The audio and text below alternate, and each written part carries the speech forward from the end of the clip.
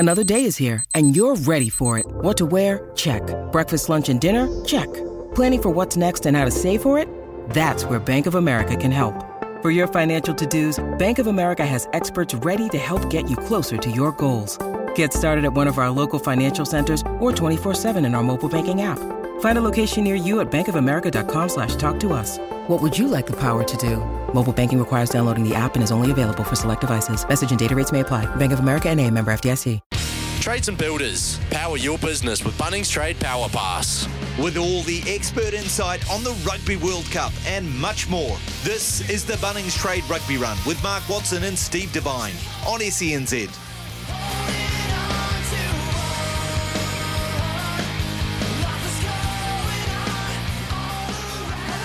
The line just 2 metres away. Through the hands it goes. Intercept by McKenzie. Jock McKenzie. Well, they're giving chase. Coming across his walker, but he's not going to stop him. End-to-end try. Oh, that's a killer blow for Manawatu, but just another exclamation point and an outstanding performance by Jock McKenzie. Good break here from James Tufa, floating the pass wide. Nalanga trying to get past McKenzie, does so. Can he turn it back on the inside? Oh, they just will not give us this Turbos team. TK Howden's in for the try. The time ticking away now. We're just about to go into the last minute of the game, and it's actually turned into a bit of a thriller here at Eden Park. Can Manawatu break a drought that goes way back to the early 80s? Here they come. Christian Goss. He stopped just short of the line. Phil Ewan. Manawatu, can they make history? Wide they go. Tupu. He stopped on the 5. Auckland have to watch their discipline. They come at Monson, that he carries strongly. Phil Ewan sends it away. Here's a chance. He's in. Gotcha. The replacement forward has scored right by the posts. And can you believe it? And now it comes down to this young man, Armstrong Ravula. He's kicked it, and Manawatu have done it. For the first time since 1980, they win at Eden Park.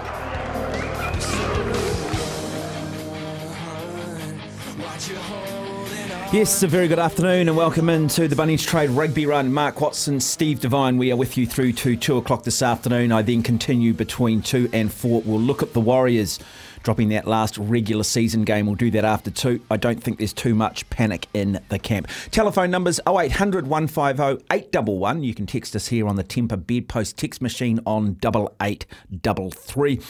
And now joining us in a very good afternoon, very happy Father's Day to former All Black Steve Devine. Steve, afternoon. Yeah, g'day Mark, how are you? Happy Father's Day as well, and to everyone at home.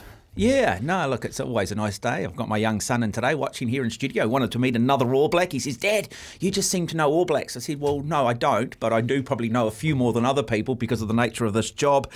Steve, look, I played those highlights there of Auckland Manawatu. Congratulations to Manawatu. First victory over Auckland, I think, since 1981. Remarkable time for them.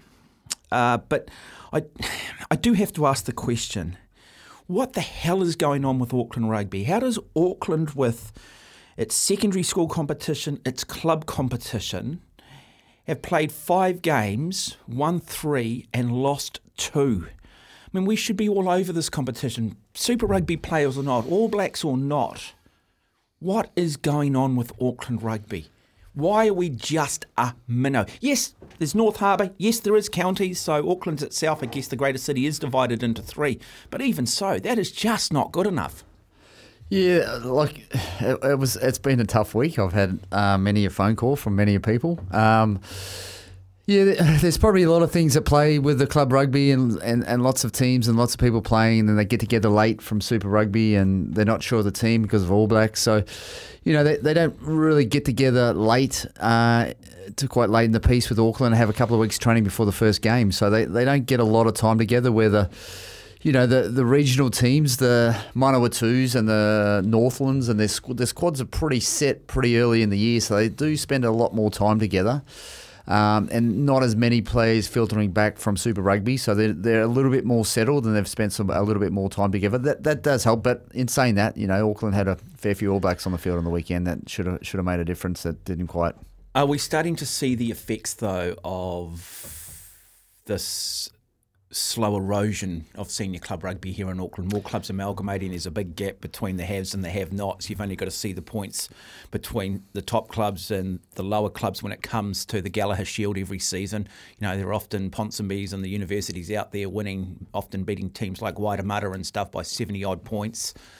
College Rifles, one of the great clubs of yesteryear, not quite the great club it once was. Yeah, the club rugby scene is pretty hard. I think we need to have a good hard look at the club rugby scene, particularly in Auckland. I know it's going, it's pretty strong in other cities around the country, but yeah, in Auckland there's a field for making sure it gets possibly a little bit more airtime on TV, and even like a club competition where the best from Auckland play the best from Hamilton and Christchurch and Wellington, and those sorts of things are being talked about. So, all things like that would help the club scene. But, at the end of the day, what we really need from rugby in this country is participation. We need kids to play at school. We need kids to leave school and continue to play. And I don't think we've quite got that at the moment. There's a pretty big gap between kids leaving school and playing club rugby. Okay, look, I do want to celebrate the entertaining rugby that is on the NPC that maybe people aren't aware of because for some reason they've just lost engagement with it. But before I do that, I want to address just one of the other issues. Look, we can point the finger all we want at New Zealand rugby in terms of the so-called erosion of NPC and the lack of resource they put at it, or just the lack of time they've actually given it. All said and that done, we don't have crowds turning up, but we've still got the likes of Auckland and stuff playing in the big stadiums, playing at Eden Park. I mean, it costs a fortune to open Eden Park. Nobody's turning up. I just think now surely it's got to be more fiscally responsible of Auckland Rugby Union to start taking Auckland and just playing them at top quality club grounds where people can walk up and they're not having to pay exorbitant fees for hiring Eden Park out. Yeah, I think they are looking at that, but I think then they also need to find, because you have sponsors to look after, right? So the sponsors pay for the season, so they deserve to be watching footy, and they probably deserve to be in a lounge and being looked after. So you've got to find a field that has some sort of corporate hospitality where sponsors can be looked after, and that's pretty difficult in Auckland. I know they're looking pretty hard at it, but there's just not a lot of options. A field, sand-based field with lights, with a grandstand and a bit of hospo. So it's not as easy as it sounds. It's just moving it away from Eden Park because there's not a lot of other options. No, I mean I do look at Douglas Field there in Waitakere where they do it with the All Blacks often train. They've got the running track around the outside, but it does have hospitality facilities. And you make a good point. But, I think we just need to start moving in that direction at some point. We can't have North Harbour playing at North Harbour Stadium. I'm just not sure Otago playing at their stadium is in the best interests of club rugby in the Dunedin-Otago region. And my point being, there's a thing in economics called opportunity cost. Well, where else could we spend that money? And we've talked about the lack of facilities for a lot of the clubs and the lack of the resources. And I just think it could be better spent. 100%. I'm not disagreeing with you. I 100%. Having 1,000 people turn up to watch a game of footy at Eden Park is it's over the top, and sorely it can't be sustainable going forward. Just in terms of sheer cost of holding a match there. So. Yeah, I know all sorts of things have been looked at, and something needs to be come up with. I mean, if Auckland had a little 5,000 seat stadium with that league and some of the bigger club games for league and rugby and soccer, it'd probably be ideal, right? But like what Carlaw Park was years ago. Yeah, just imagine. So Auckland's missing something to like a facility that is not Eden Park. Or Mount Smart, just a little field that's sand-based with some lights and a bit of hospitality would just be ideal. But yeah, a little bit more boutique, and I think even because it becomes a bit more boutique, ironically, I actually think it might actually possibly be a reason why people do go. Yeah, well, it's got to be close to the services, right? It's got to be close to town. It's got to be easy. Like Carlaw Park would have been heaven, really, right on the bottom of town, and just walk out of the stadiums in the CBD or. File in after work on a Friday arvo, it would have been ideal. But, that's that's ideal, and we're not going to get that, and we won't have that for a long time. So we got to sort of work around and maybe look to spend a bit of money at a club field and put a little grandstand in. I just want to put that question out for NPC and maybe rugby people in the bigger cities, whether it be in Hamilton and those that do, I guess, have those more expensive stadiums. Would you be comfortable as an NPC follower and watcher to go to a smaller, lesser ground, knowing that it's going to cost the union less and therefore allow the union maybe to be a little bit more financially viable? 0800 150811. You can text us here on 8833. That's the first point. Now, Steve, let's just look though at the quality of the rugby. Yeah. I came in here today. You're watching the highlights of Northland Hawke's Bay. Remarkable victory for Northland again, 44 points to 21. But the rugby was entertaining. You've only got to look at the drama yesterday between Canterbury and Taranaki. Canterbury squeezing that one, 29-28. Harbour up over Waikato. It's so unpredictable, but it's good, open, running rugby. It's a good product, isn't it? Yeah, I think we find the difference between, well, I find personally the difference between NPC and Super Rugby is that NPC is New Zealand's brand of rugby. All teams are trying to play rugby, throw the ball around, and yes, they're rolling mauls and those sorts of things, but generally it's an open, running, more type of running game, which I enjoy to watch. Where Super Rugby, we play against the Aussies. It's that, especially the Brumbies and the better teams. It's that hardened UK style where it's a lot of kicking, a lot of rolling mauls, a lot of penalty advantages, and it's still got to be entertaining, yeah, doesn't it? and you can say defence is a little bit light at times, and it can be a little bit like touch. But we as a fan want to see open running rugby. We want to see the ball go through 10 sets of hands. We want to see the Christian Cullen-like tries, don't we? Yes, and the purists at time in a tough game don't mind the rolling maul, don't mind the players short to the line, 2-3 off, bang, score under the posts. Yeah, but if you want to watch some enjoyment and some running rugby, then NPC is what you need to be watching. And there's some really good competition. Like Auckland got knocked over. The Taniwha put 40 points on Hawke's Bay, who are in the top 4. There's some really good rugby. Yeah, and congratulations to Wellington, only unbeaten team so far. And that's the thing I do like. I've got to say it. Yes, it hurts me when I see the might of Auckland crumbling to the likes of Manawatu, and maybe I'm being a bit disrespectful to Manawatu. But one of the things I love about the NRL is the unpredictability week in, week out. And we're starting to now see that in the NPC. So look, before we go to Graham, before we go to our callers, I just want to ask you this. Could you see, Steve, us scrapping Super Rugby and with some innovation, with the right people around the table, somehow making NPC again the premium product?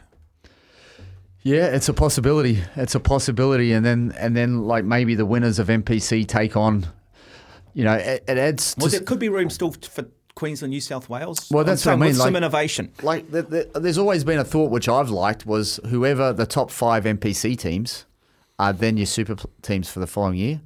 So your team can go right through to play Super Rugby, which I thought would be pretty cool. But obviously, logistically, that's pretty hard because the New Zealand Rugby Union have contracted players all over the show and possibly not even playing Super Rugby. But yeah, I mean, if we just file it back and just have a national competition with our All Blacks playing in a national competition, I'm 100% sure you'd see bums on seats. Yeah, look, absolutely. I'm 100% with this too, but you've got to have the best players playing. You've got to be innovative when you do it. You move the season again to March. You run it during that particular window if it does work in with the international window. What I just love is, I mean, you even go look at your Wairarapa Bushes. You've got the Thames Valley Swamp Foxes, whether they're second division or not. But every one of the unions has just got such a great history and tradition. And I think it's a big part of what makes, say, English Premier League football work so well. I think it's a big part of what makes the AFL in Australia work well. It is the nostalgia, it is the history. And that is something that you cannot manufacture. That is something Super Rugby doesn't have. Yeah. Yep. I 100%. Like Super Rugby it was massive when it started, but anything was going to be massive when it started, and it just took, basically all Super Rugby did was took our All Blacks out of NPC Rugby. In the first few years they were doubling up, and now they're not. And as soon as you can turn up to counties, out at the counties park, and watch some All Blacks take on All Blacks, you're gonna get people there to watch it. And we sadly, because the All Blacks don't play a lot of NPC now, we just don't get to see that. Right, Andy's texting on the Temper Bedpost text machine 8833 regarding going to smaller grounds. He says, yes, I would. Cricket has done it here with Hagley Oval, and that's a great ground. I massively regret not going out to Rangiora yesterday with my daughter. It would have been the first game of footy. Well, the only thing I can see in Auckland to happening, right, to getting rugby in a smaller ground is get rid of cricket off number 2 at Eden Park and make it a rugby field, and you've got facilities to do it out the back. Or spend the money at Western Springs. Yeah, something's got to be done. But to have probably the worst cricket field in the country, which is Eden Park, because it's so small, and then have even a worse domestic cricket field out the back, which is ridiculously like every third shot's on the main road or in the service station across the street. Like, it's just ridiculous to keep cricket there. It makes no sense. 0800 150 811. You're listening to the Bunnings Trade Rugby Run. Mark Watson, former All Black Steve Devine. Hi, Graham. Oh, g'day, boys. How are you guys? Yeah, good, thank you. Yeah, I was out at Main Power Oval yesterday, the Canterbury-Taranaki game. Yeah, it was absolutely fantastic. Yeah, I mean, you just felt like you're in the midst of a bit of grassroots rugby, even though it was still Canterbury-Taranaki, and it was just, I don't know, it was just that community feel and the size of the ground, everything you said at the start of the show, Mark. I agree with you 100%. Yeah, it's just, and in 2011, after the earthquakes, we played at Rugby Park where the Canterbury and the Crusaders train, and that was great too. I mean, they couldn't carry on there, but because of Super Rugby, and they'd moved to Addington by then to whatever name it's called now, Apollo Project Stadium. But but it was just great. It was just it was a cliffhanger of a game, as most of these games have been actually. There was a couple of blowouts at the beginning of the season, but yeah, Manawatu and then the Tony Farr and all that have done some wonderful things. But yeah, I was pleased with. Yeah, young Alex Hartford did well at first 5. He hopefully gets in the Crusaders this year.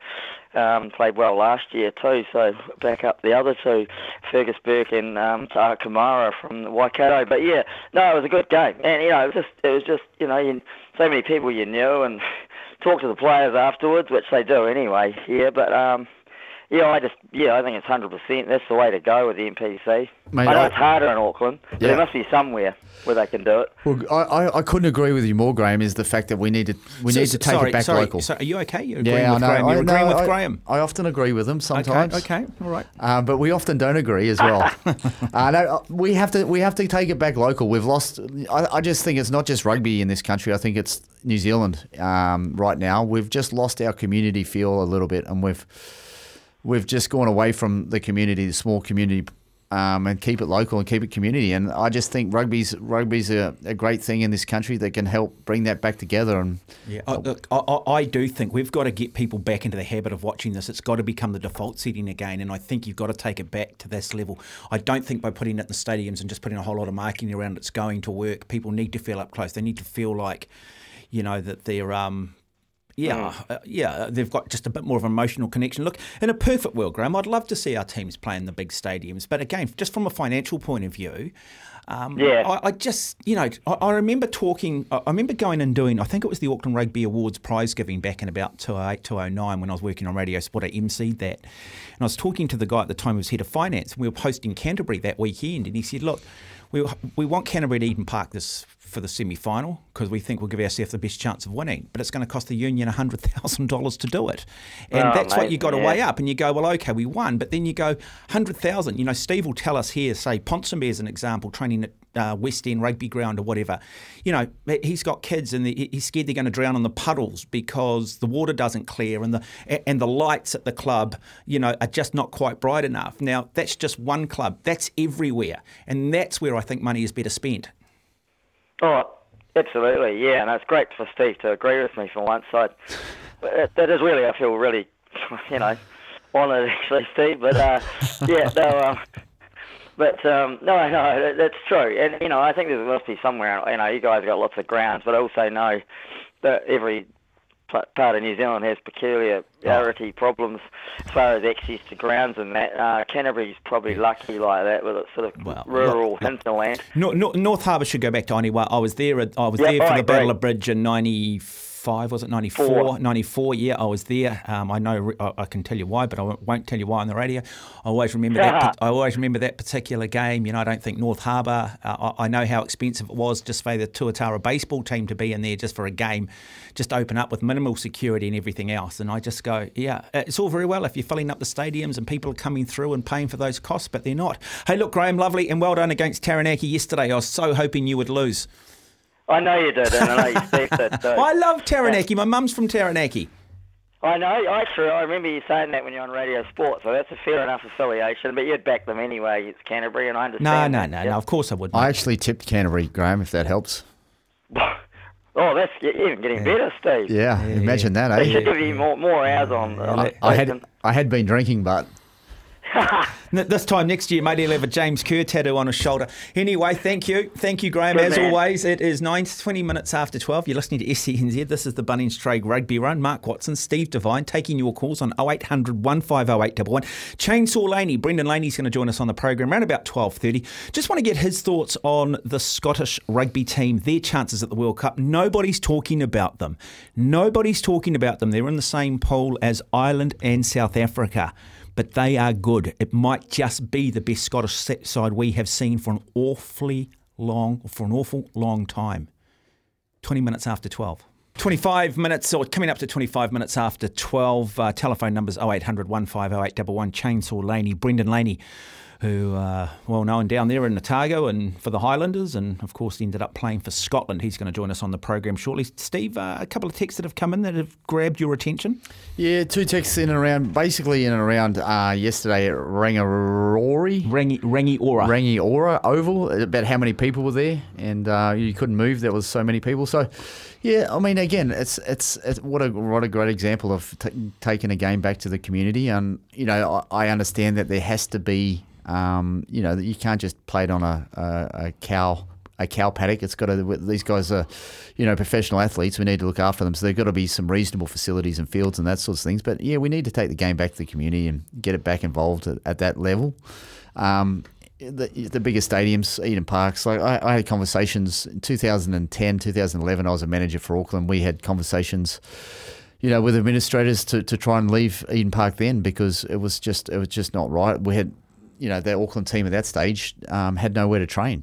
We were using a club field. We'd go and hire lights from Highpool to put them up to train at night, because MPC now, you've got to train after 5 and you've got to be finished before 7 a.m. because these people have work and jobs and universities to go to. They're not professional athletes year round. They only get paid for MPC. So, you know, there's all sorts of problems here in Auckland trying to go to training when you don't have a home base. That's unbelievable, isn't it? When you look at the history of Auckland rugby and arguably the greatest rugby team in the world for a long time, Canterbury can argue it. But, you know, the Manchester City, Manchester United equivalents, and yet, you know, even up to 2010, not a specific training ground as such for this Auckland team. And then my understanding a bit later on, like the mid like 15s through 17s, 2017, those sorts of things, the Auckland rugby wouldn't even talk to the Blues, and they were just headbutting on everything, and no training facilities, no shared information. It was appalling. It was. It's just egos. And this country's not big enough, is it, for that sort of, to have those divisions? No. Yeah. The other thing, Steve, you just mentioned the guys having jobs. I do look at that Auckland rugby team and I look at a number of those players. I think they should all have jobs. I think jobs just create some urgency. You want something done, ask a busy person to do it. You know, if you've got all day to train, you take all day to train. I don't just mean that in terms of training, but your mindset. I'll go for coffee, I'll go for golf, we've got to go training. And I just wonder whether now the athletes under the Players Association, this massive trade union in the background basically, where part of the reason why we're not always performing is because, maybe there's just not that desperation anymore. Well, I could see the Auckland performance on the weekend. Not on the weekend. Sorry, last week on Wednesday night against Manawatu, there wasn't a lot of desperation. I could see that, and you know, it came down to Auckland. I think in the end not being fit enough. They just kicked the ball. And there's no excuse for full-time athletes who are picking up money not to be fit. Now, I say this, Steve, before you pass a rugby ball, before you kick a rugby ball, before you make a tackle, the basic fundamental of the game is still running. A game of rugby lasts for 80 minutes. I'd expect everyone to be able to run for 80 minutes. Now, whether that be jogging, you can tell me they're all too big and they're all going to get bloody shin splints, but the biggest thing is, it's really simple. be fit. Yeah, and all Auckland did was kick the ball back to Manawatu, who just like, we're going to run it, and they just kept running it back, and they scored some late tries and won the match. And I'm sure if the Auckland team could look at that and change some things, they would have done things a little bit differently. But yeah, just kicking the ball long, and Manawatu were good enough just to keep carrying and look after the ball, and they got a win out of it. So. Yeah, it was. Yeah, I mean, there's a lot of work to be done, but yeah, certainly a big fan of getting our game back to local.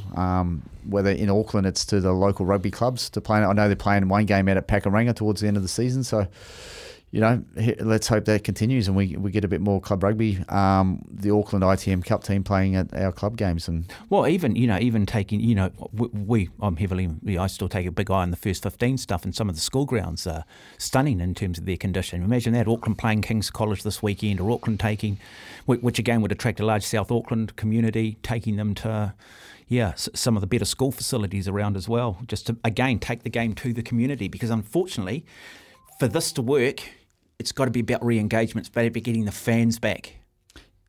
Yeah, and also, everything's so geared for TV, so it's so easy to sit at home and watch TV.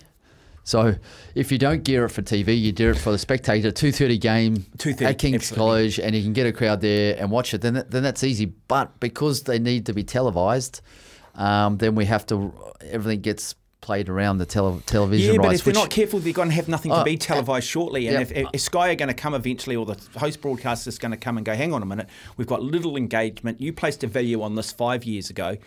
Sorry, we just don't believe the value's there in this. We believe the value's still there in the All Blacks, but we don't believe the value's here. The one thing they used to do in Aussie for the cricket used to be massive in Aussie, and when I was growing up, but if the game was played in Sydney, right, the Aussie cricket team were playing in Sydney, it wouldn't be televised in Sydney until it was sold out. They call it blackout. Yeah, they do the same in the NFL in America. Yeah. I was at a game for, who was it? It was the Buffalo Bills, and it was a sellout. Once it was a sellout, then the local area got the live broadcast. Up to that was what they call a blackout. Yeah, it's a good idea to get bums on seats. You are listening to the Bunnings Trade Rugby Run. Power your business with Bunnings Trade Power Pass. We will take a break. When we come back, we're going to just shift it up a little bit. We are going to talk to Brendan Laney, about Scotland's chances at this World Cup. But look, one of the talking points this afternoon, still keen to get some feedback. Would you be happy to see NPC taken away from the big stadiums? Do you think there's some merit? First, from a unions being fiscally more responsible and play these games in smaller grounds and get that connectedness back with the community. 0800 150 811 is the number. It is 29 minutes away from 1. Flower of Scotland, you get goosebumps, but like Ireland doing sort of the Fields of Athenry and some of those other great sort of rugby anthems, I guess. Why? I love Scotland. I think Scotland are going to do some good things at this World Cup. What frustrates the hell out of me, Steve Devine, is the fact that everybody's talking up South Africa, everybody's talking up Ireland, but don't underestimate Scotland. Might just be one of the better Scottish sides ever put together. Not since the time of Brendan Laney playing. Yeah, well, they're playing good rugby too. It's not just how they're playing the rugby, which I enjoy. They throw the ball around and hang on to it at times. They're a good team. I'm looking forward to it. It's just such a pity that team, the number 1, the number 2, and the number 5 ranked team in the world are all in the same pool. Anyway, speaking of which, Chainsaw Laney joins us. Brendan Laney joins us, a man who played 20 tests for Scotland from 2001 to 2004. Brendan, good afternoon. Welcome. Thank you. How you going, guys? Doing well? Yeah, very good, thank you. What chance do you give Scotland at this World Cup? Do you share my frustration? Are they a dark horse, or are they more than just a dark horse? They should be in the discussion anyway. Oh, I couldn't agree with you more. Look, it's the toughest pool, isn't it? But gee whiz, like Stevie said, they're playing some awesome rugby. Greg has got them going really well. They've got a really good balance. They've got some star players who have been performing in Europe for quite a number of years, and hence the reason they're getting paid big money as well. And they've got a really good balance to their forward play and back play. So, look, I know that everyone's talking up South Africa and Ireland, but I know that both those teams will be looking at Scotland and thinking, gee whiz, we're going to have to perform on the day, or otherwise we'll get tipped up. So I think they're not a dark horse, but they're certainly contenders. And if they get their game right, they'll beat anyone. Yeah, mate, I couldn't agree anymore. I think the Africans might just be arrogant enough not to take them seriously enough. But you look at the games the Scots have played this year, they tend to bleed a few points early, but then fight hard and get themselves back in the game. And they've got very close if they haven't not won a couple. So, mate, if they can hold the Africans tight to half time and run around a bit, because they hang on to the ball a lot, don't they? They really enjoy hanging on to that ball, especially later in the matches. If they can hang on to it, Yeah. I think they can get over the top of the Africans. No, I totally agree, and I actually agree with you. The fact that the South Africans probably are arrogant enough to think that they're not going to be a big threat. The leaking of the points is the one that probably concerns you the most, because you play a South African side and they get a bit of a roll on. They're bloody hard to stop. Ireland, like the Scottish play the Irish every year, Six Nations wise. So they know what they're going to get when they play Ireland, and it's such a big game for them anyway. But their South African game for me is the one. Tonga, they're going to be tough to get around as well. So look, it's really is such an open World Cup this year. But I just think that pool there in particular is just going to be exciting to watch, and I really do hope the boys get up. It would be fantastic to see, a Scottish side get up past the quarterfinals and get out of their pool and such a tough pool as well. Mate, the one thing I see is happening, right? If Scotland, this will throw the tournament on its head, right? Because if Scotland can get over Africa at the start, the Irish team can watch that game and just say Africa wins over Scotland, right? I think then the Irish will have a go at Scotland with their A team, but then they play Africa the next week, the week before the quarterfinal. I think they'll play the B team. Because they don't care if they finish first or second, but for Ireland to go 5 really tough games in a row, being Scotland, Africa, a quarterfinal, semi-final, and then a final, I don't think they're up for it. I don't think they can go 5 weeks in a row. So, Steve, you think Ireland, and I'll get your thoughts here, Brendan, but they'll want to play the All Blacks in a quarterfinal, not the French, I would have thought. I don't think it'll matter to them. They've beaten the French this year and they've beaten the All Blacks last year. I don't think the Irish really care, but what I think they'll care about is them having to do it 5 weeks back to back. I don't think they can do it. I don't think they'll have the depth. Well, and that's going to be the tough part for them, isn't it? That's 5 massive tests. Yeah. Look, and I suppose it's like any World Cup. If you want to be the best, you've got to play everyone. But that is a hell of a tough run, isn't it? And that's what I mean. Yeah. So if Scotland can top over Africa at the start, Ireland's going to have to play. They're going to have to play their A team 5 weeks in a row, and that's going to hurt them. So, Brendan, why the sudden success? They've been building nicely, the Scottish team over the years. But what is it that they do? Does it come down to 1 or 2 or 3 key players, or is this just a collectiveness? What's the style of rugby? What's their key to success? Well, I think their first 5 and their coach start getting on a bit better because they were having arguments. Look, I just think they've got a really nice balance. They've got some players out in the backs, in particular, that their skill level's really high. They're big boys. Vandermeer on the wing, he scored some fantastic tries in the Six Nations. He's dangerous. But the thing I like the most is they're moving the ball from side to side and getting outside teams. Defences now seem to be coming from outside in, and they're trying to get up around that midfield and shut people down or shut players down. And the Scottish are just finding a really nice way of getting outside of that and attacking down the wide channels. And that's one of the parts that I think is really enjoyable, because it's nice to see them actually shifting the ball and getting out into those channels and scoring some bloody good tries. So I think that's where they're probably... Their forwards, they're not the biggest forward pack in the world. They never have been. But the balance between the forwards taking on the opposition and then moving the ball in the backs is just... I think Greg has got them going really well. I think the Scottish team are now a world-class team at looking after their own ruck ball. Like, they tend to be able to hang on to the ball for long phases, which makes it very difficult for the teams like Africa. They don't like long phases. They like lots of short little ones. So they get a rest before a scrum. They get a rest before a line out. So, I mean, if the Scots can get the ball, take the game deep, keep it close, and just, keep the Africans running around the field, keep them moving, they're going to be in for a very tough day. Yeah, Brendan, sorry, Brendan, I just want to come on that earlier comment just talking about South Africa. I mean, we talked about their arrogance, but it is a case with the South Africans, isn't it? They're very good at getting up against the All Blacks, giving it everything, and then just dropping their guard. We've seen them lose to Japan in World Cups previous. Yeah, exactly right. And look, they like beating teams up, don't they? That's exactly what they want to do. And they did exactly that to the All Blacks last weekend when they put, 7 forwards on the bench. What was that going to tell you? Well, they weren't going to shift it too far. They were just going to bash the hell out of us. Well, they'll try and do that to Scotland as well. But they'll get frustrated with the fact that the Scottish boys are holding on to the ball for long periods of time. And that might really count against them. And that's where the Scottish boys are, they're turning the ball over, they're shifting it well, they're getting it into space, and the South Africans will get frustrated. Yeah. So it really is going to be a fantastic pool to watch. It's going to be a cracker opening game. That first weekend's going to be a cracker, right? There's some really good matches coming up next weekend. Now, 15 players for Scotland have appeared at previous World Cups. Richie Gray, Grant Gilchrist, Nell, as well as his standoff Finn Russell. This will be their third tournament. How important is experience, and how important is an injection of youthful exuberance?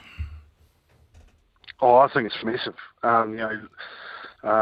Any guy that's played you're playing in one of the biggest tournaments in the world for a rugby player. You see the disappointment in guys who have missed out. Joe Moody in particular, the poor bugger, he was building up to go to a World Cup. It was the pinnacle of any player's career. So, they have that experience, especially when they're onto their third tournament. And then you have, like you said, that mix of the new guys coming in who've never been there before. They're keen as mustard. It's all new and bright lights, and that rubs off on the guys that have been there before too. So I think that's where I go back to that balance for the Scottish side. They've got some really good experience. They've got some really good young guys coming in, and they've got a core of guys who are sitting around that 30, 40 test mark. That's what's making them a really nice balanced side. So that's got to help them, doesn't it? Got to help them. Leading into 2019 World Cup, I think Ireland might have almost been one of the pre-tournament favourites. Steve Hansen came out and said yes, but they've got to deal with the pressure of being number one. They've got to deal with the pressure of expectation. New Zealand and the All Blacks are used to it. We've had 100 years of having to get used to it, 130 years now. Is there much in that? Is the pressure on Ireland? Is the fact that they have been the great underachievers at a World Cup? And can teams exploit that? Absolutely. I think, and I bring France into that as well because they're at home. And I've spoken to a few other people around the traps, and they're saying, well, the French are going to be fine. They're at home. They love it at home. But there's pressure, and pressure's massive. They'll have home crowds, yes. They'll be expected to win by big margins. And when it comes to the tough end of the competition, or the business end of the competition, that's when the pressure's the biggest. They're going to get through their pools, we all know that. But when it comes to, and Ireland's a classic example, they've been up there, they're number one in the world. That's a pressure that we're, like you said, New Zealand and South Africa have had for a long, long time. We're expected to win every time we go out, and also win by a lot. Well, this is probably going to be the closest World Cup that we've ever had.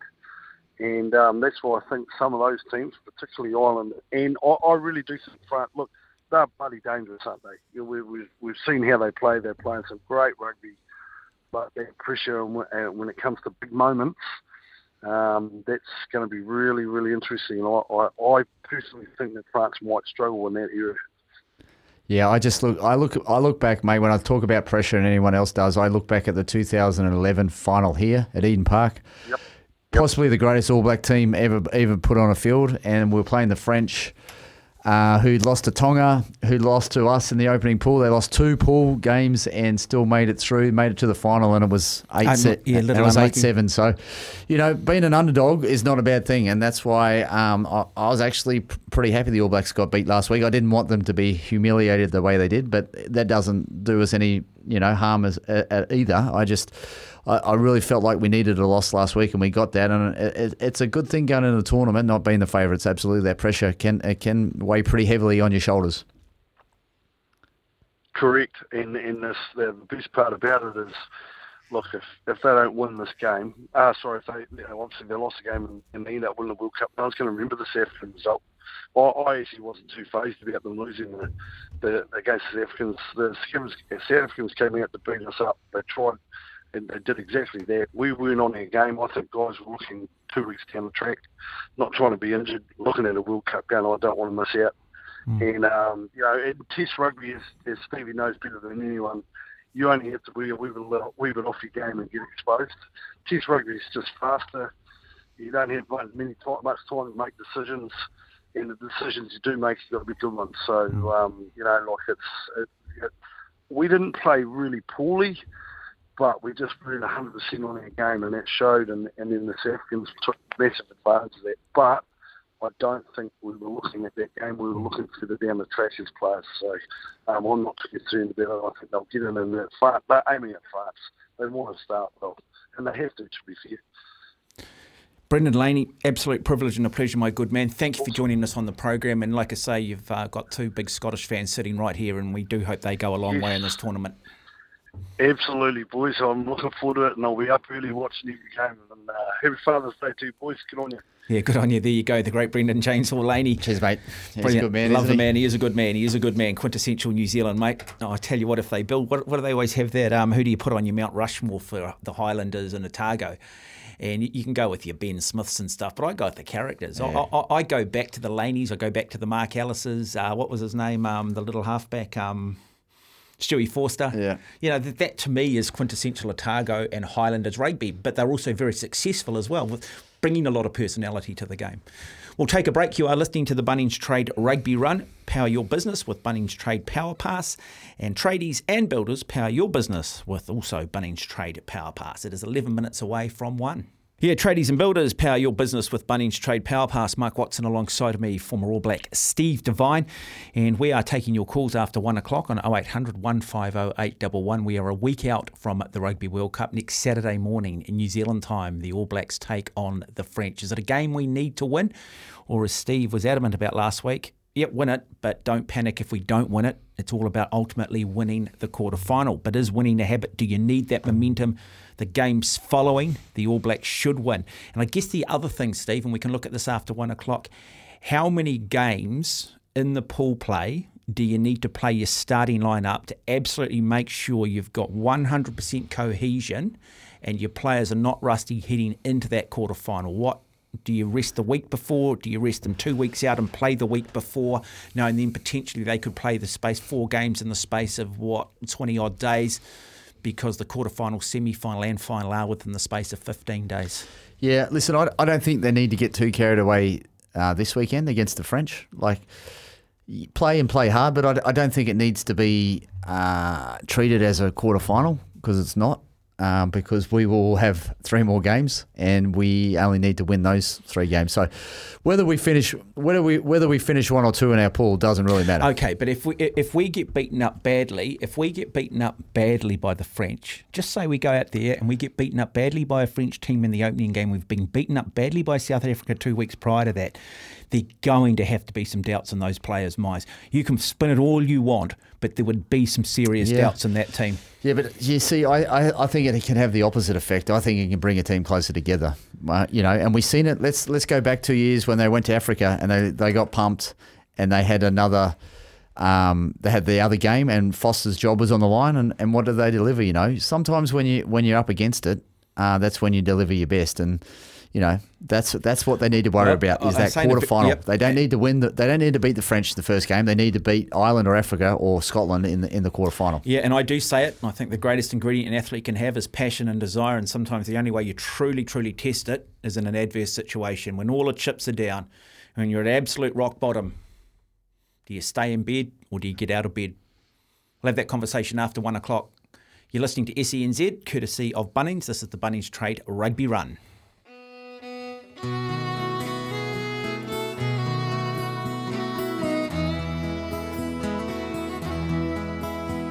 By a lonely prison wall, I heard a young girl calling,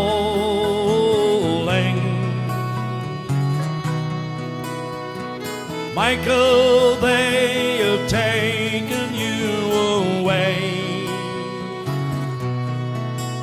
for you stole Trevelyan's corn. So be young, might see the morn. Now a prison ship lies waiting in the bay. Low lie the fields of Athenry, where once we watched the small free birds fly. Our love was on the wing, we had dreams and songs to sing. It's so lonely round the fields of Athenry. One of the great songs, The Fields of Athenry, the unofficial anthem of Irish rugby, and ready for that to be done, maybe ad hoc, by the Irish fans at the Rugby World Cup. Pressure. Can the Irish handle the pressure and the expectation of being the best side in the world? The fact that they beat New Zealand last year, did they perhaps show New Zealand the way to beat them this year? Did they put all their cards out on the table 18 months too early? We will find that out over the next 6 to 8 weeks. Absolutely fascinating. A lot of games live here on SENZ. Mark Watson, Steve Devine with you through to 2 o'clock this afternoon. This is the Bunnings Trade Rugby Run, and we do want to get your thoughts on 0800 150 811. Just after 12 this afternoon, we looked a little bit at NPC. We saw Canterbury yesterday take a game to Rangiora. The game was just on Sky being replayed earlier, and it was just amazing how great the crowd was. It's a competition we all so desperately want back. We want it to become appointment viewing again. We want it to become the default setting when it comes to the domestic game in this country. My concern is, though, that perhaps the horse has already bolted. But maybe to rebuild it, maybe to get it back, that's what all the unions need to do. Get out of the big traditional stadiums and take it to the smaller club grounds, the smaller rural grounds within the region, possibly even at schools. Get the walk-up crowds and let people watch former All Blacks, those on the peripheral, Super Rugby stars, up close and personal. I'd like to get some thoughts on that. Anyone that was at Rangiora yesterday, what was that experience like? Is that the model for NPC going forward? The spin-off too is that these unions save a lot of money. It costs an awful lot of money for Auckland to open up Eden Park with security and everything else that goes with it. Money you could better spend in other aspects of the game. So if you want to touch on that, I'd love to hear from you. Steve would love to hear from you. 0800 150 811. We just played The Fields of Athenry. So I just want to throw another little theme. What are those great anthems, Steve? I mean, did you ever get to play at Cardiff Arms Park with the Welsh anthem? Because that to me is on my bucket list, along with Anfield and You'll Never Walk Alone. I played it. It's now called, well, when I was playing, it's called Millennium. Yep. And the roof was on, and there was 80,000 packed in there, and it was incredible. I've never heard noise like it. It was just phenomenal. The whole match was amazing. How do you control your emotions? It was. I don't know. For me, it was easy. It's just concentrating on doing my job as well as I could. That's all I had to worry about. But it was so hard playing. I had to use so much more energy trying to communicate because it was just so loud. It was deafening. So, the amount of effort I had to yell to make calls, relay calls around to 10 and to the hookers and whatnot. It was just, I was exhausted just from trying to yell so much. So we've got the Flower of Scotland, which is one of the great anthems. Yep. La Marseillaise. The Irish do go pretty good with theirs. I love their anthem. French is beautiful. Yeah.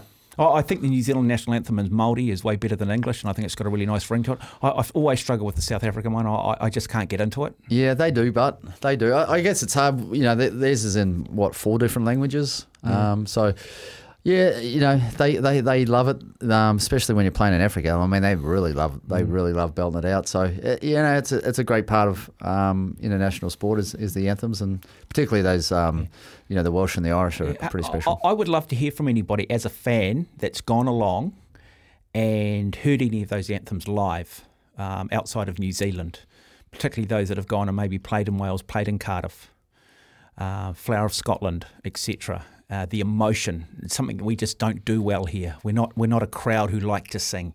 We have these barriers up. We're all a bit shy. We all, we're a little bit insular, aren't we, at times? That's not the case in the Northern Hemisphere. Maybe it's just something that's always been part of football and it's just flowed into rugby as well. 0800 150 811. We've got some other issues that we do want to discuss as well. It is Father's Day, so we've let a lot of our guests off this afternoon because they are out for lunch with their family and kids, which we completely understand. So we want you to be a part of the show. We think Talkback and we think radio is a better experience when you jump on the phones. Hi, Joey. Yeah, g'day, lads.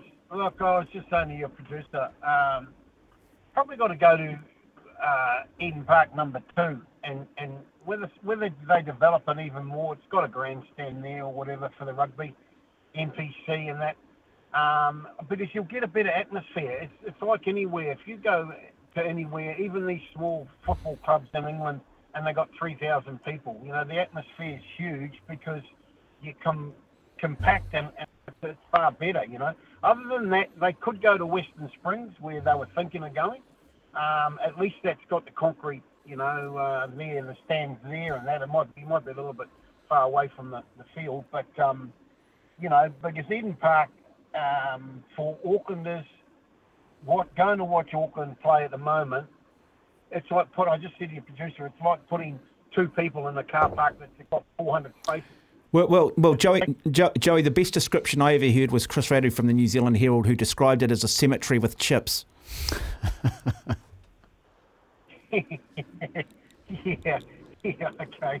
Yeah, well, you know what I'm saying, eh? Because look, in Auckland, I mean, I know, and look, I'm one of them too. We're one of the New Zealand's worst for going to games when you can watch it on telly to get the atmosphere, but when you do go there, if you're sitting down and there's a gap of about, there's no one there within 30 metres of you, and that it looks terrible, and it's probably terrible for the people that go there. You look at even, I take my hat off to the Warriors at Mount Smart. I mean, they still used to get probably 15,000 people there, or regular, even when they weren't going too well. But so I think we need in Auckland, we need to take it. I mean, I don't know where there's another place where everyone will go. If you go out west, a lot of people from south won't go. If you come out south, a lot of people from west won't come. So you could go to say Merton Road, but then you'd have to develop that. Look, I would just develop number 2. Yeah, I think Western Springs is a really, really nice option, and I think with the water damage from Cyclone Gabrielle, I know Ponsonby, it's still a hell of a mess. It'd be the perfect time now to spend some money on the infrastructure. I'd still want it to remain a speedway track. That's the problem, right? If you want to create atmosphere, you got to put the spectators on top of the field, and by having a speedway track around the outside, you're not going to be able to do that. So if you want to take rugby to Western Springs, you've got to get rid of Speedway. Yeah, but Steve, also you look at Eden Park. You're not exactly right on the ground. Oh yeah, it's a horrible field. I went last Saturday. I went to Eden Park and I watched Auckland play Hawke's Bay, and I was sitting in the northern stand, the ASB stand, and I said to a mate, I was about halfway up, right on halfway, and I was like, I'm 50 metres from the sideline here. Not to the middle of the pitch. It's 50 metres just to the sideline, and it was just like, whoever designed that needs an uppercut, honestly. Yeah, Joey, I was just looking at the highlights of that game at Rangiora yesterday. I mean, those that got there and got up against the advertising hoardings and the crowd control barriers may as well have been running the touch. That's how close they got to it, and great experience for them to sort of feel like, well, I could be out here on the wing, the ball just hasn't come my way, and get a real feel for the physicality and the gladiatorial nature of it and the speed of the game.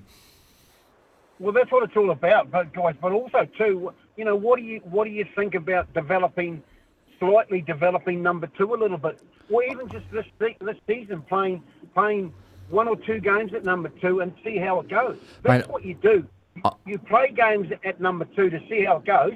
If that doesn't work, you look for something else. It's not hard. Yeah. So I know for a fact that Auckland was pretty keen to play at number 2, and they were pretty keen to develop the Western stand, to have a grandstand on both sides and have offices and a training facility there, but cricket wouldn't allow them to do so. And that's why because cricket just get record crowds as well. I mean, it's just a joke. Cricket shouldn't even be playing there either. They should be at Merton Road permanently. Number two cricket oval is the worst cricket oval in the world. Like it's not even a good shot, and you're on Sandringham Road. We're just too small a country to have such division. Hey, Joey, lovely to have you on the program, mate. Really do appreciate you phoning in, and thank you for listening. It is 11 minutes after 1. You're listening to the Bunnings Trade Rugby Run. Mark Watson, Steve Devine. Telephone numbers 0800 150 811. Fascinating discussion about taking grounds more into boutique grounds, getting them out of the stadiums where there seems to be exorbitant costs associated with it. And could that... Look, as I said earlier, we can blame New Zealand Rugby for the damage they've done to the NPC, and I do. You know, they've made us All Black fans, not rugby fans. It's all been about the All Blacks, and I think to their detriment. However, it is what it is now. Now it's up to the unions to be more fiscally responsible.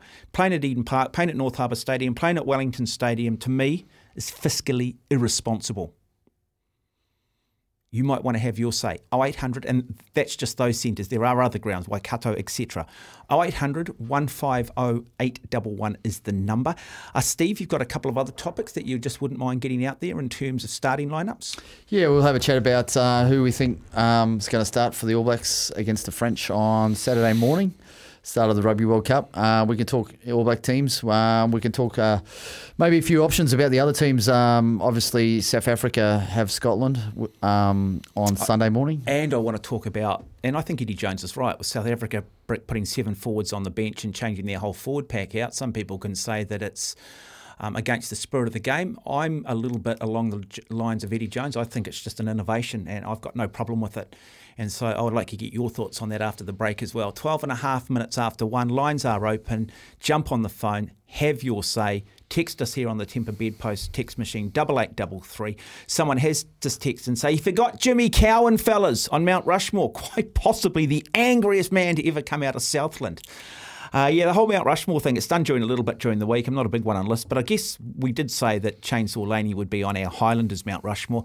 And Stevie and I were just saying if it was based more on, I'd have Mark Ellis there. I would have had Anton Oliver would have to go probably pretty close. I had Stewie Forster because of the personalities. And if you're going to base it on personality and also excellence, I think you'd start Auckland, definitely Zinzan Brook and Carlos Spencer, and then you could have the debate on the other 2 or 3. Fitzpatrick would probably have to be there. Yeah.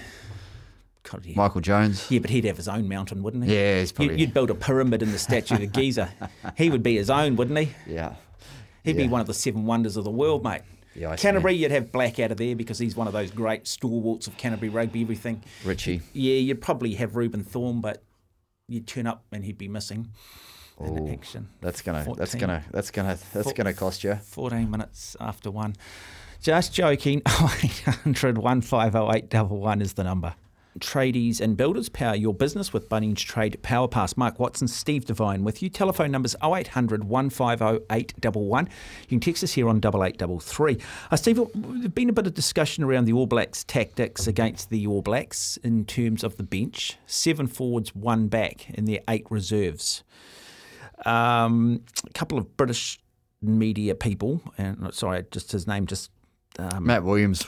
He did come out, yeah. He said very much felt it was against the spirit of the game. Eddie Jones from Australia has just called it innovation. I don't have a problem with it. It's up to you how you want to set up your reserves off the bench. Sport is about evolution. It's looking for an edge. What do you make of it? What are the strengths and what are the weaknesses if, in fact, South Africa look to employ this during the World Cup, particularly against their biggest opponents? Yeah, well, it works well for Africa because they're a very set-piece orientated team, right? And there's not a lot of running, so they can... And they're big guys. And they're big guys. Probably not as fit. And they bring on bigger guys, right? So it works well for them up until they get a couple of injuries in the back line, and then they're in trouble. But they've got a fullback who can play 10. They've got a 10 who can play fullback. They've got a winger who can play 9. So... Yeah, they can pull it off, and they're happy to run with a reserve halfback, and that's about it. And he can play the wing. Just if they picked up a couple of injuries in the centres, they could be caught pretty short. Imagine being in a quarter final and you pick up an injury early, you're in for a long day, and I guess that's the risk they're willing to take. You say they're fullback. Sorry, who's the fullback we're talking about? Williamson. Williamson can play at halfback, but Oh no, he can play. He can play at 10. He is at 10. They can yep. play at fullback and even move into the centres, I think, as well, or the wing. So, but I mean, we can play halfback, but you've still got to be a little bit more than I can play halfback. It's such a specialised position. We see the importance of an Aaron Smith. We see the importance of a Roy Guard, and what a genuine halfback can do versus, say, what a part-timer can do. Yeah, but if the part-timer only needs to pass to a forward, standing 5 metres away to truck it up, which is what the Africans mostly do, it's not entirely difficult to have the winger, the little winger, Chelsea. He covers as a halfback, so it's not difficult. They're not throwing the ball around like the All Blacks do. They go pretty much. They don't go too far away from the forward. So the game plan doesn't change a lot by having a 9 who can run the ball. How important is it that against South Africa these referees are across time wasting? Oh, because it is very much part of the South Africans. The number of injuries these guys pick up, the number of bootlaces that need to be tied up again to allow them to play they want to play, which then, I guess, shuts down opposition's tactics for negating their forward play. Yeah, well, it's just, the slower they can get it, they've got the big, strong men that don't move so fast. So the slower they can slow the game down, the better it is for them. And, that's where traditionally we struggled. We look at the games where the refs allowed open play, like us versus South Africa at Mount Smart Stadium earlier this year. Open flowing rugby. All Blacks had the ball, hung onto the ball a lot. Ran them around. They really struggled to move the big men around the park, but vice versa. We go to Twickenham 2 weeks ago, and the first half took just over an hour, I think, to play 40 minutes of rugby, and it was slow, lots of rests, lots of stoppages, and we just struggled to get a game going. All Blacks dominate themselves on using their speed and their pace. The last 20 minutes will run over the top of them. If it's a slow match and we haven't had that speed and pace, it's very difficult to run over the top of someone. 0800 150 811 is the number. I've got my young son in studio today. It's Father's Day. He decided he wanted to come in. He's just cracked open a can of something. That's probably what the clicking you can hear in the background. Anyway, look, yeah, there needs to be laws in place. They need to be well and truly instigated to allow teams to negate their big forward play and opposition's allowing to try and run them around. Otherwise, you're just giving a massive advantage to one team who have picked a team built around a game plan. Yeah. What we have to do, first of all, we have to sit down and work out what is going to be entertaining to watch, because that's where we lose. That's where rugby's losing at the moment. Okay, we'll get rid of England. Yeah, well, get rid of the English making rules. That's what we need to get rid of. We need to make at a global game, and what rules are going to best make this game entertaining. And I don't think that's to go from set piece to set piece, from scrum to scrum, to line out more, to line out more. I just don't think that is entertaining to me, and I'm sure there's a lot of people around the world that also think that. So we have to make it entertaining. Now, for me, entertaining is lots of rucks. The team in the ball has all rights to the ball, lots of rucks, lots of quick rucks, and lots of tries. That's entertaining, right? Lots of throwing the ball through the back line, bit of space, and lots of tries. And that's where I believe we should try and get to, is an entertaining game, which is not even more so free-flowing than rugby league, that has a set of 6 and a play the ball, stop, 6 tackles, kick the ball, rah, rah, rah. We just need it to be open and flowing. Like, no one will disagree that the early days of Super Rugby was probably some of the best rugby ever played, because it was flowing. It was open and flowing, lots of running, lots of tries, and that's what. But the Northern Hemisphere have never played that way. Well, but look what happens when we put the Northern Hemisphere in charge, is that we get the game that we've got now, which is rolling mauls and scrums and penalty kicks and penalty advantages. I just don't find it to be entertaining. 0800 150 811 is the number. You can text us here on 8833. Text that's come in earlier, it says, Hi Watto and Steve, I can see the Yarpies not getting out of their group. I hope so. The first game, if Scots can beat South Africa, that pool will open right up. Go the Jocks and Paddies. Cheers from Anthony. South Africa, arrogance, someone says. You heard Jeff Wilson after the last game? That's arrogance. Look, I'll be honest, I don't watch the breakdown. I don't watch any post stuff on Sky. You've got to understand with Sky too, part of the reason why there's not a high level of engagement, they are just basically a PR firm for New Zealand rugby. They'll never say anything negative against them. It does my head, and they wonder why no one's watching them. Other texts, that's so there's some key points there.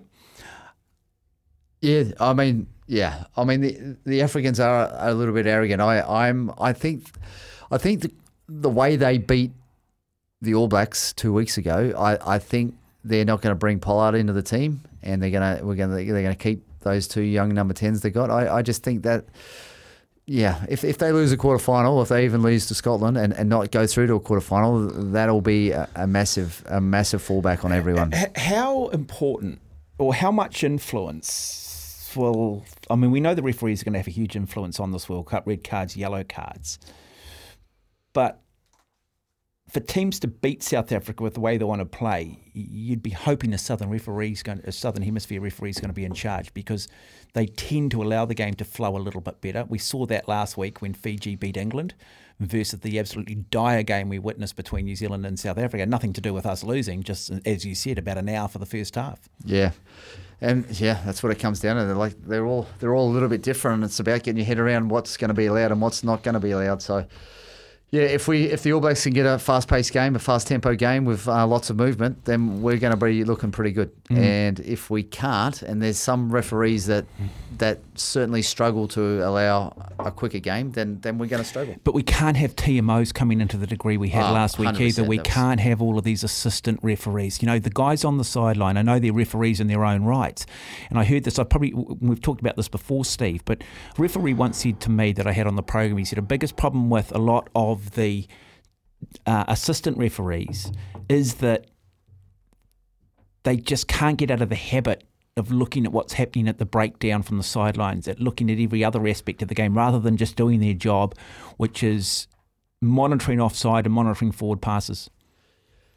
Yeah, when they get heavily involved, it slows the game down, and that's what we don't want. So, you know, I think the two people on the sideline and the one in the bunker, the match official ref should be looking for foul play, and that's about it. Helping the referee with forward passes and knock-ons, and other than that, we just have a game of rugby. Yeah, they're going to miss some stuff, and I'm happy with that. And I thought the rule was when you go back, you could only go back 2 phases or something to pick up a forward pass or some indiscretion. That seems to be now, let's go back 10 phases. Yeah, you can go back anywhere. And there's no clarity around it. No.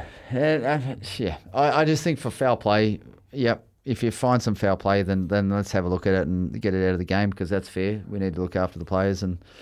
But yeah, like every 2 seconds, a match official saying something over the comms about we need to do this or that. It's going to slow the game down. And I don't think, as a spectator of this game rugby, that's what it shouldn't be about the referee. Yeah, right? But it's going to help South Africa, isn't it? It's just going to help South Africa. Everything's set up at the moment with the Northern Hemisphere refereeing, officiating. They don't even need to deliberately try and slow it down. The bloody referees will slow it down enough. That's my great frustration. 28 and a half minutes after 1, 0800 150811. We've got the Temper Bedpost text machine, 8833. Jump on the phone, have your say. You've heard the discussion. Anything in there that you wish to pick up on, which you wish to add your voice to, we'd love to hear from you. You are listening to the Bunnings Trade Rugby Run. Yeah, happy Father's Day to all the fathers out there as well. Special thanks again, of course, to Bunnings. Power your business with Bunnings Trade Power Pass. Mark Watson, Steve Devine with you through to 2 o'clock. Rugby League fans, Warriors fans, will bring you some highlights. Are there such things as highlights if your team loses? Are there highlights, or are they just called, what are they called? Key moments. We'll bring you key moments. And just get your thoughts, any concerns. Does it stop your momentum losing, or the fact that we just freshened up a large group of our guys and get ready for next week? We can do that. We're also going to talk some surf life saving. We're going to talk the World Lawn Bowls Championships. We are also going to talk some Q Sports, billiards, pool, New Zealand 8-ball championships underway. Just something slightly different. Just mix it up here a little bit. But Steve Devine, we were talking during the break again, the All Black team to take on the French, I mean, it's not going to be too different from the All Black side that took the field against the Box. Well, I think there'll be a few changes to that, depending on injuries. I think the team will be as close as possible to the team that took on South Africa at Mount Smart Stadium. That's what I think the team will be. So, again, depending on whether Lomax is fit and available from that laceration to his knee, he'll be in. And I think Cody Taylor will come back into 2. Yep, I agree with that. Eden de Groot will probably stay as the other prop. And then Brodie's probably still a week away. Yeah, they won't risk him, will they? No, so they'll go with Scott Barrett and Sam Whitelock. And then Sam Cane, Artie Sevilla, and again, if Shannon Frizzell is available, he had a slight hamstring niggle. So if he's not available, how does that loose forward trio mix look? Well, possibly you bring Jacobson in to go to 6, or you might move Vi in to play at lock and move Scott Barrett to 6. Or you bring Dalton into 7 and you move Sam Cane to 6. So there's a few options there for the back row based around Frizzell. But if you look back at Frizzell, like he was the number 1 ball carrier in all of the rugby championship for the All Blacks. So not having him against the Springboks at Twickenham, like, it really hurt because he is a big ball carrier for us. It's amazing, isn't it, how he's just had that breakthrough season. He's always been there. He's always been one of those sort of selections which has always created a bit of contention and a bit of discussion. You know, often you hear about players, they can do it at Super Rugby level, but can't quite take that step up. And I think everyone's been waiting for what do you see in him, and then this year he's delivered, hasn't he? He's had the best season. He's been the best All Black this year. Probably him and Scott Barrett have been the two standouts this year, I would imagine, quite easily. And then with the backs, they pretty much picked themselves. It's going to be Aaron Smith. You go Aaron Smith, and then you go Richie Mo'unga, Geordie Barrett, Rico. I still don't like that midfield, but anyway, that's what it's going to be. It's not my choice. Yeah, Will Jordan, Mark Talia, and Bodie at the back. I think that'll be the back line. See, the thing that just scares me here, Steve, is that, and I might have said it last week, but at the end of the day, we've got a first 5 playing fullback. We've got our best fullback playing on the wing. We've got our best winger playing at centre. We've got a fullback playing at second 5'8". I don't know, mate. History just says it doesn't work. Yeah. For me personally, Will Jordan's the best fullback in the country, and he should be playing at fullback. I have no doubt about that. But I just think for the French game, I think they'll go with a bit of experience. Then we may see over those next 3 games in the pool plays, we may see Will Jordan get another opportunity at the back as a fullback and see what he's got. Anyone listening wants to jump in, have their say on some of those areas. Back up at 6. Do you possibly put Scott Barrett in the mix at 6? Do you bring Vai in at lock? Do you bring Josh Lorden possibly at lock if you are going to play Barrett at 6? Or who's your 6 if it's not Shannon Frizzell? 0800 150 811. Text us here on 8833. If you have just joined us too, MPC, is it a better product now if we take it out of the big stadiums, take it to the smaller grounds? Unions now need to be fiscally more responsible. Is that money and that cost saving, that cost cutting better spent elsewhere? 0800 150 811. Let's go to your All Black bench, because that, I guess, is a key thing too. The players that you bring off the bench. I'm going to start, and I know for some reason I sense you're not a big fan, but I am. Does Roigard, is he your starting backup halfback, or do you go with Finlay Christie? I like Finlay, but I think Roigard's probably going to get the nod. What he's done against the Africans at Twickenham, I think they'll bring him in. What aren't you convinced on about Roigard that you can? Because I think there's a lot of people that are not necessarily convinced on Finlay Christie either. Yeah, I just think experience right now. That's the only thing for me. Until last week, he wasn't proven at all. Like he played 10 minutes at the back end of a test. But isn't this Rugby World Cup where you bring in those unexpected, where you bring in those players no one's seen, you bring something a little bit different? Nihi Milner scuttered to a degree at the last World Cup. Yeah, I think Roigard did enough against Africa at Twickenham to say that he's probably moved himself onto a bench position at 9. So, I would think that will be one changes to the bench. I think Anton Leonard-Brown will definitely come back onto the bench as midfield cover. And then we may see a McKenzie, or we may see a specialised outside back in Caleb Clark. Okay, Takiahi, backup thing. Just curious, why don't you start with him when you know early on it's going to be a little bit more confrontational, a little bit more physical, and then bring Taylor on when the game opens up and is a little bit more expansive? Yeah, I think they do it the other way around. Once the game opens up, they bring Tokyo on to carry and rumble hard around the fringes. So a little bit more around the fringes versus Taylor, who tends to play a little wider. Especially in those late 10, 20 minutes of the game when they're trying to get a bit of momentum, they're trying to move the ball around, they're trying to get it some open rugby. He tends to be able to carry a bit easier. So I think that's what they'll do there. Again, I mean, Vaya's got to be the lock because he's pretty much the only other lock cover.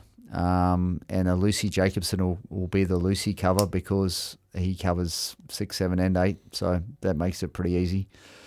The props, you probably have Big Tamati and Tuangavasi and Offa can they La Lala. They've got La Lala, so there's plenty of prop options even if Lomax is still not available. And you think maybe Caleb was a utility? Or Leicester as an option on the bench, because he can cover possibly midfield as well, and is big and strong and can carry hard. So they've certainly got options. 20 minutes away from 2. 0800 150811 is the number. You can text us here on 8833. I want to ask you this. The French. I mean, we always remember the French. Patrice Largesquet, Philippe Salah, some of the great players that came here in 1987 and continued. But it seems to me the French have moved a little bit away from that open running rugby and tend to play a little bit more of the 10-man game, which has been effective for them. Got a lot of big boys. What can we realistically expect from the French? Are they going to beat us up like South Africa, or are we going to see them play the expansive game, which in the past has been so successful in terms of the great victories over the All Blacks, going right back to Bastille Day in 77? Yeah, so the French, or 79. The French are a team that really operate on momentum. Like they really. They will play not well for long periods and struggle, and then all of a sudden some clicks and they get some momentum, and then they're really hard to stop, like last weekend. So they often go very quickly off scrums and lineouts to their big centres, and they carry hard over the advantage line, and then they use their big athletic forwards around the corner and get really good momentum with good quick ruck ball and get you on the back foot. That's the French game right now. They kick well.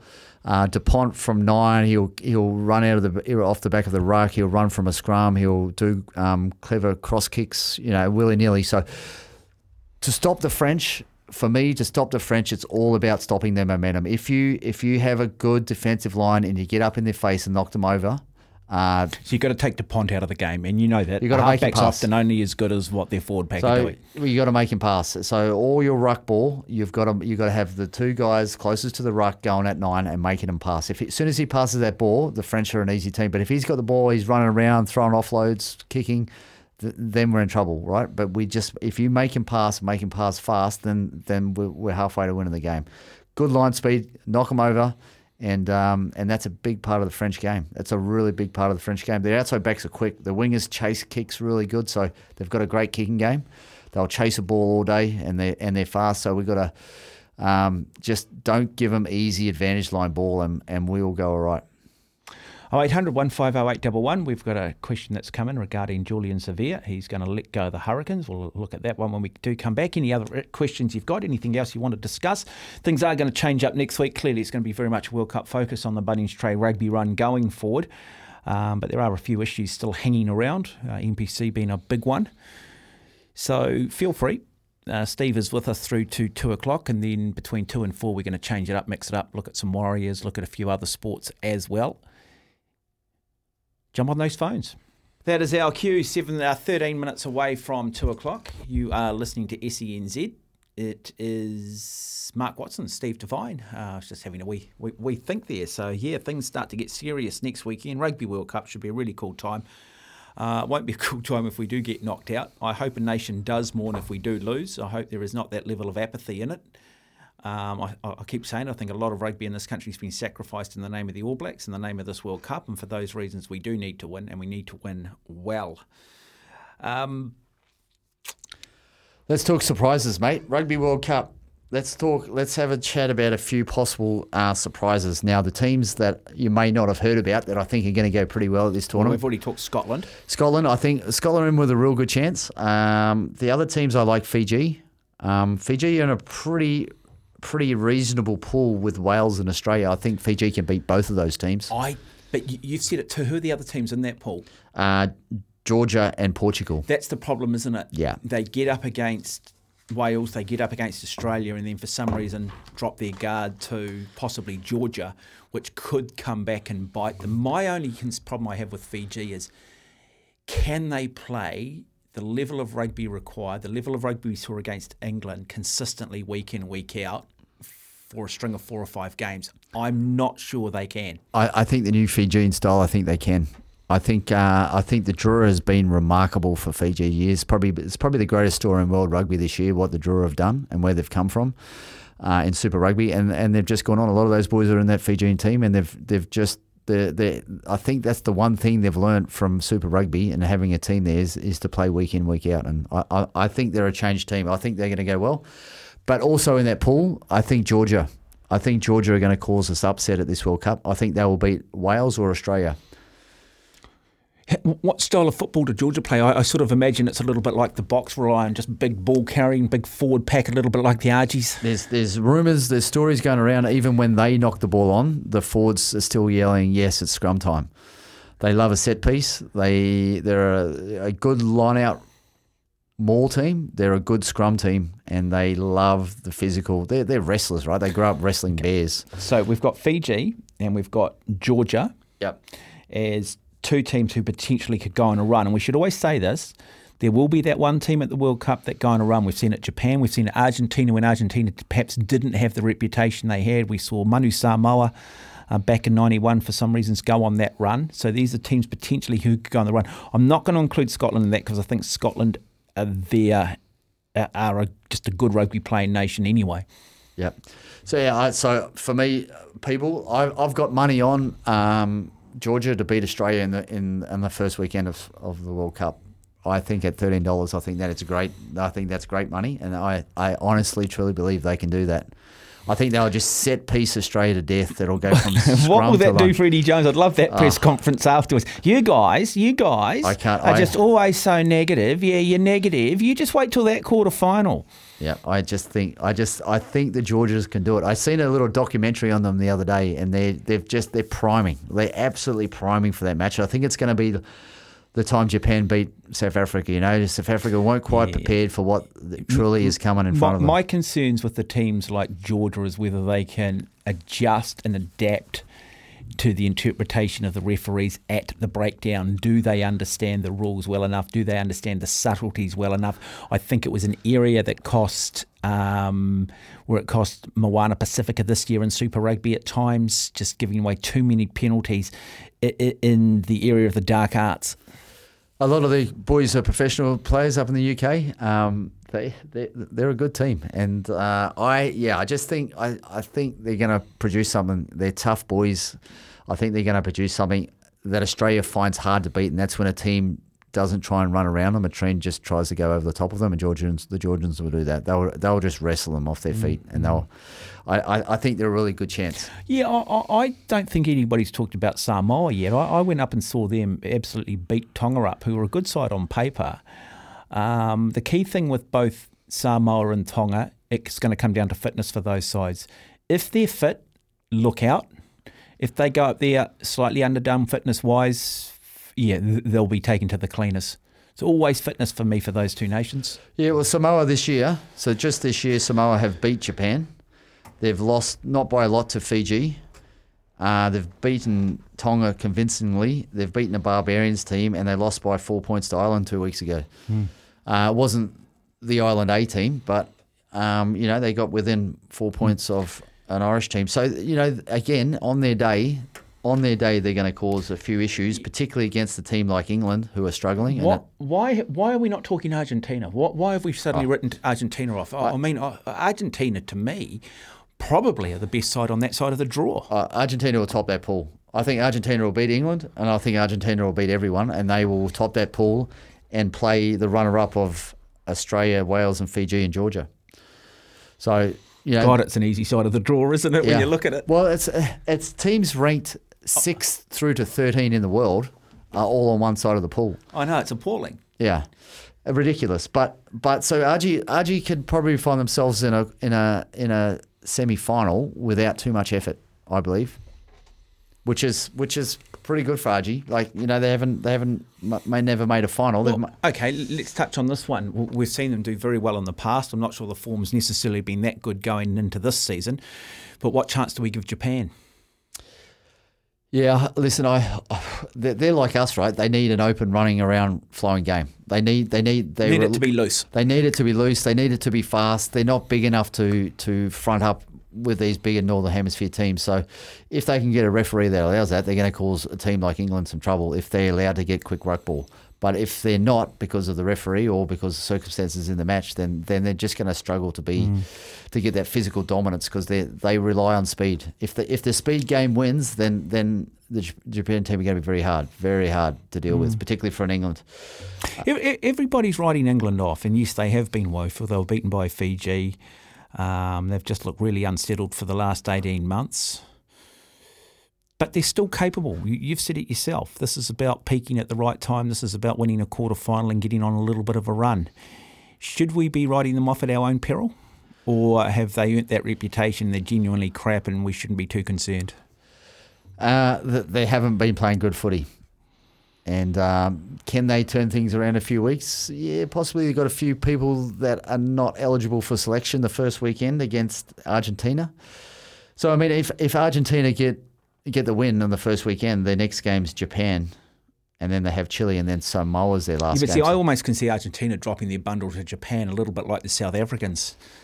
You know, do they have that week in, week out mentality? Yeah. They're a better team than they have been in past years, and they knocked over Australia, and they've knocked over us twice in the last 3 years. Yeah, on their day, they're again. If the referee allows them to get that slow ruck ball, and it's a wrestle competition, then you're in for a tough day against the Argies. Well, that is pretty much us done and dusted for another edition of the Bunnings Trade Rugby Run. Steve won't be with us next week. He is part of the commentary team here on SENZ Radio. He'll be bringing you the Australian games, and Australia are in action against Georgia next week. So I think he's in here really early Sunday morning around about 4 a.m. 4 a.m. But hey, look, thanks, Steve, again. We'll catch up with you in a couple of weeks. Again, to all the fathers out there, I hope you are enjoying your day on this Father's Day. It's been an absolute privilege and pleasure. Don't go away. I'm not going anywhere. That might be a good thing or a bad thing. We are going to talk sport still through to 4 o'clock. The lines are still open. You can text us here on the Temper Bedpost text machine, 8833 0800 150 811. And just again, power your business with Bunnings Trade Power Pass. Special thanks to Bunnings.